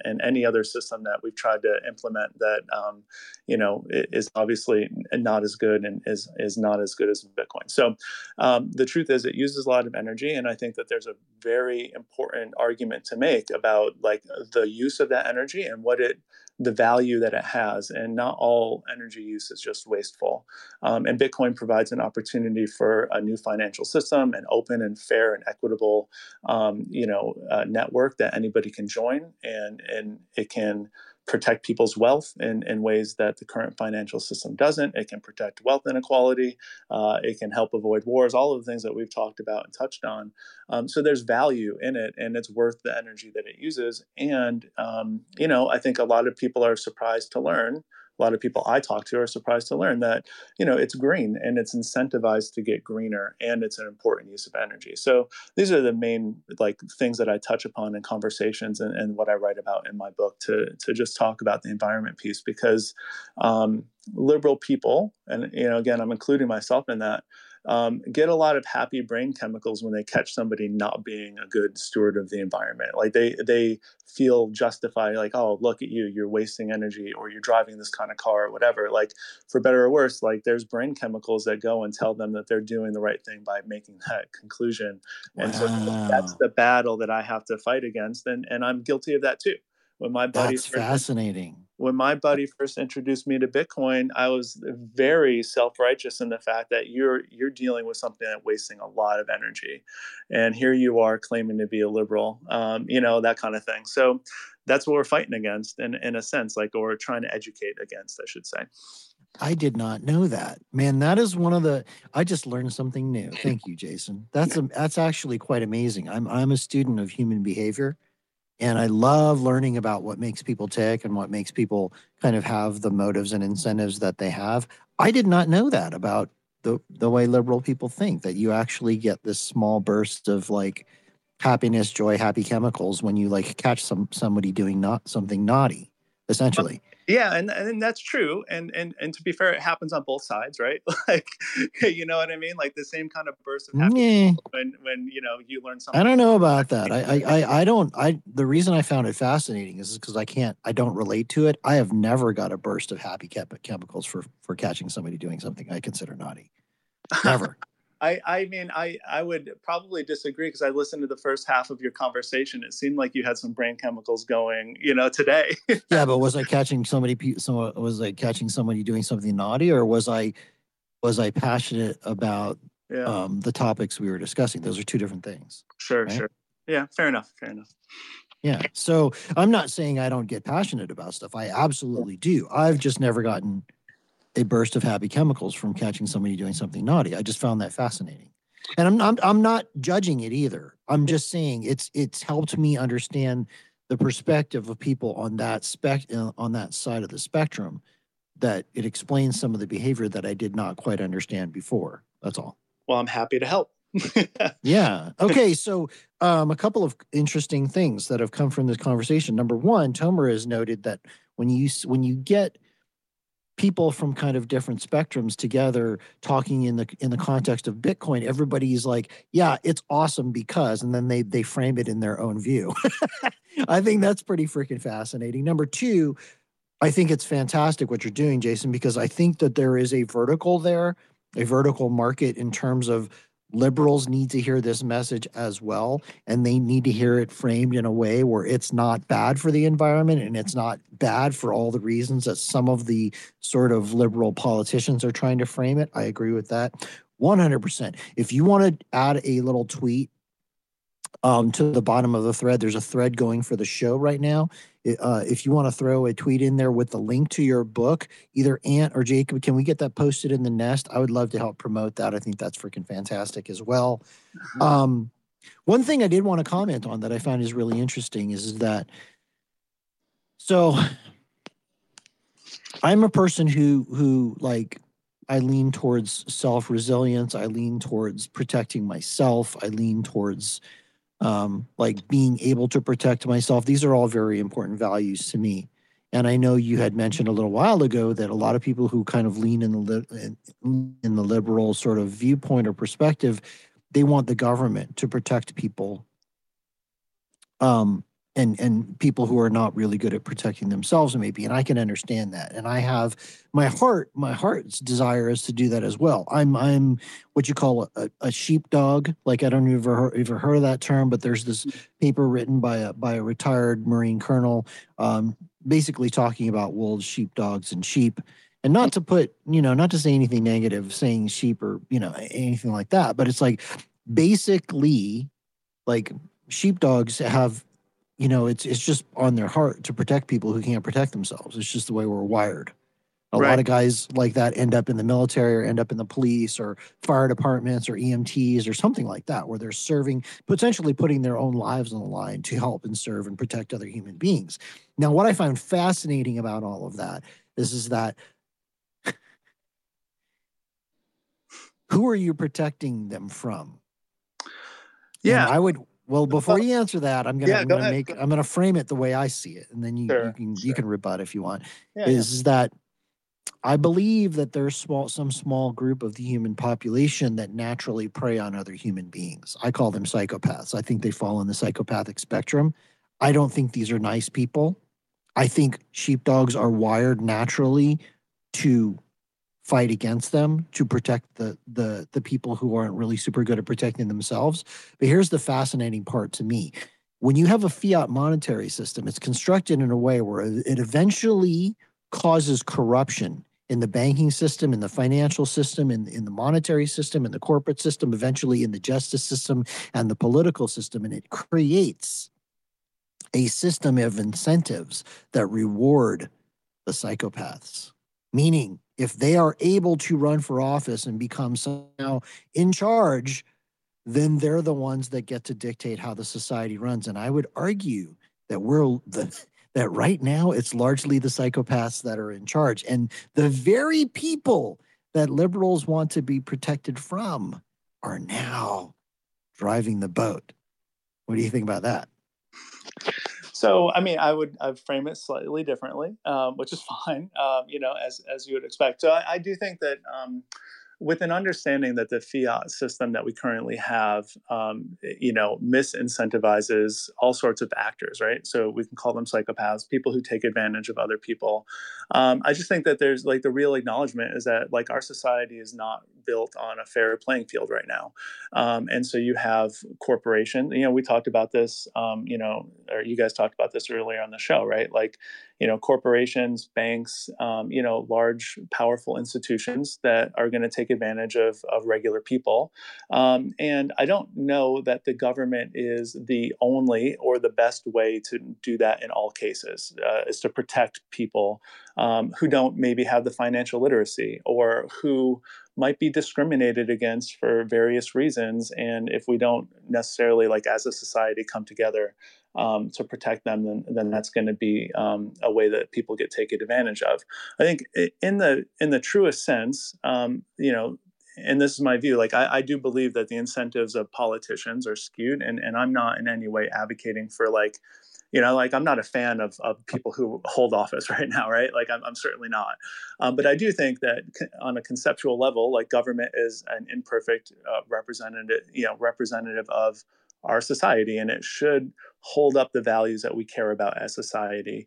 And I think that if we were to leave everyone to their own devices and to protect themselves and to uphold the values that we as a group think are important, then the most powerful will still be in charge, and the people who have the advantages or the head starts are still going to profit from that. So I think that like, who are we protecting from is, I'm no fan of like any particular person who's in office right now, right? Like I'm not saying that Joe Biden is my hero or something like that. I'm just saying that the system right now, and a lot of this comes from, not all, but a lot of it comes from sort of the fiat structure, comes from systems in place that are meant to oppress people, and in a way, like as a group, as a collective, like it's our responsibility to fight back against that. Not everybody agrees with that, but that's my take. Fair enough. And I wasn't trying to put you on the spot. I was genuinely trying to get your view.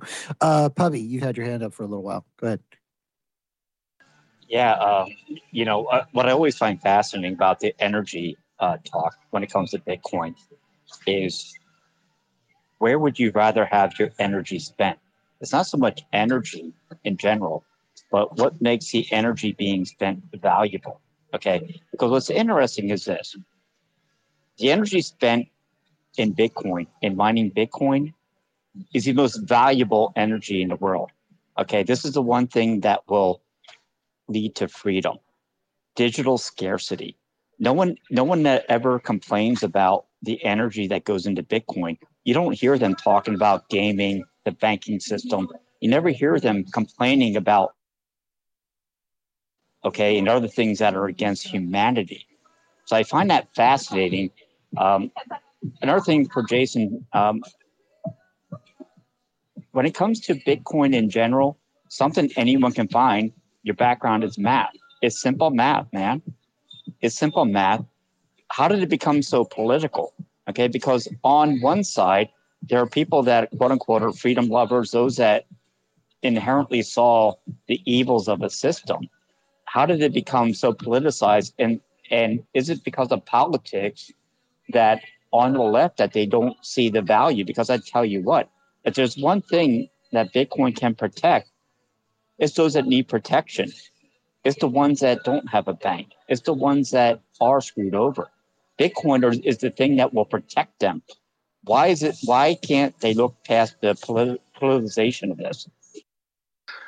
Yeah, I mean, that's what I'm doing. That's what I'm trying to do. And I agree with you. Like the code, like what we're talking about is a couple hundred lines of computer code, right? And it's all math and computer science. There's a whole history about Bitcoin and why it became political, right? Like the whole origins of Bitcoin like was protected and supported by libertarians who thought it was a great vehicle to make the government smaller, and they came about that conclusion, very sincerely, and I think that it's the whole goal, the aspiration for me is that one day it's not political. It's just a thing like the internet or a toaster is a thing. And, by you learning that I'm into Bitcoin does not indicate that, I'm into any other political ideology whatsoever. The whole thesis that I'm dealing with is essentially that if I hand somebody a book right now about Bitcoin to teach them, hey, I'm really into Bitcoin. I think this is going to help people and make the world a better place. then I'm gonna have to be careful. Hey, you know what? Don't skip chapter 4 because it kind of goes into a little bit of name calling and bashes people on the left a little bit, and I just don't want that, right? Like for me and the people that I'm trying to orange pill. So I'm just trying to create a new thing that will orange pill liberal people, and they don't need to skip any chapters. I think it's political. One, I think that both sides are just trying to get cheap political points. I think the Democrats right now are trying to bash Bitcoin, not all, but some, because it's easy. Like they know if they bash it on environmental grounds, it's going to trigger that emotional response from their voters, and it's going to just score points. Fascinating. And then Ted Cruz is out there who supports Bitcoin, and I think that's great. I don't like Ted Cruz. I'm no fan of Ted Cruz, but I think it's great that he supports Bitcoin. But he's out there making it political by saying liberals don't like Bitcoin for this reason and that reason, and I just don't think it has to be that way. So my ultimate aspiration is that like the next book that's written is like doesn't need to be political at all.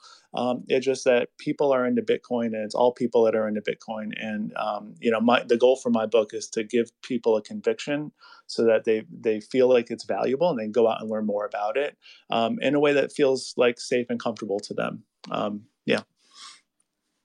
Awesome. Well, listen, we're pretty much up at the end of the show. I want to thank you for coming on. I think you're very brave.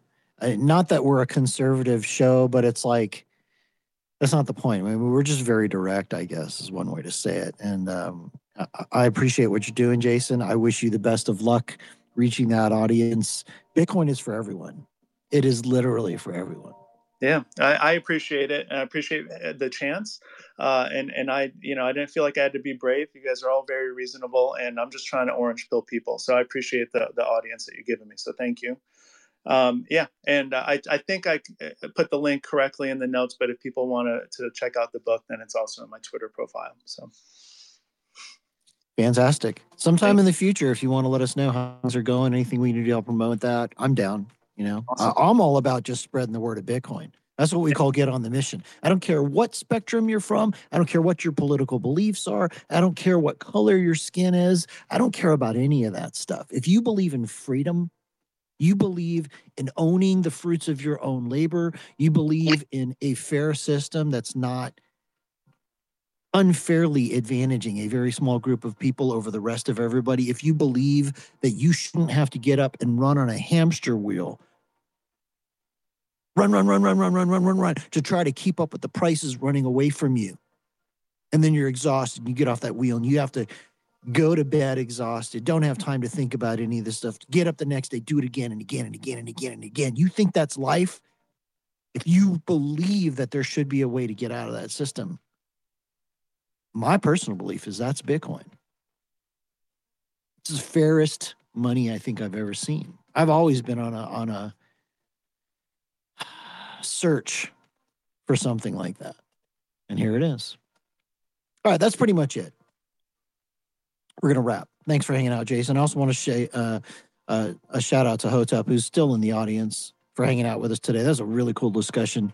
And all the guests who come in here and hang out and talk about what's going on. Appreciate you guys. You've been listening to Cafe Bitcoin, the place for your morning news, preferred hangout for some of the smartest minds in Bitcoin to just chill, talk about what's going on.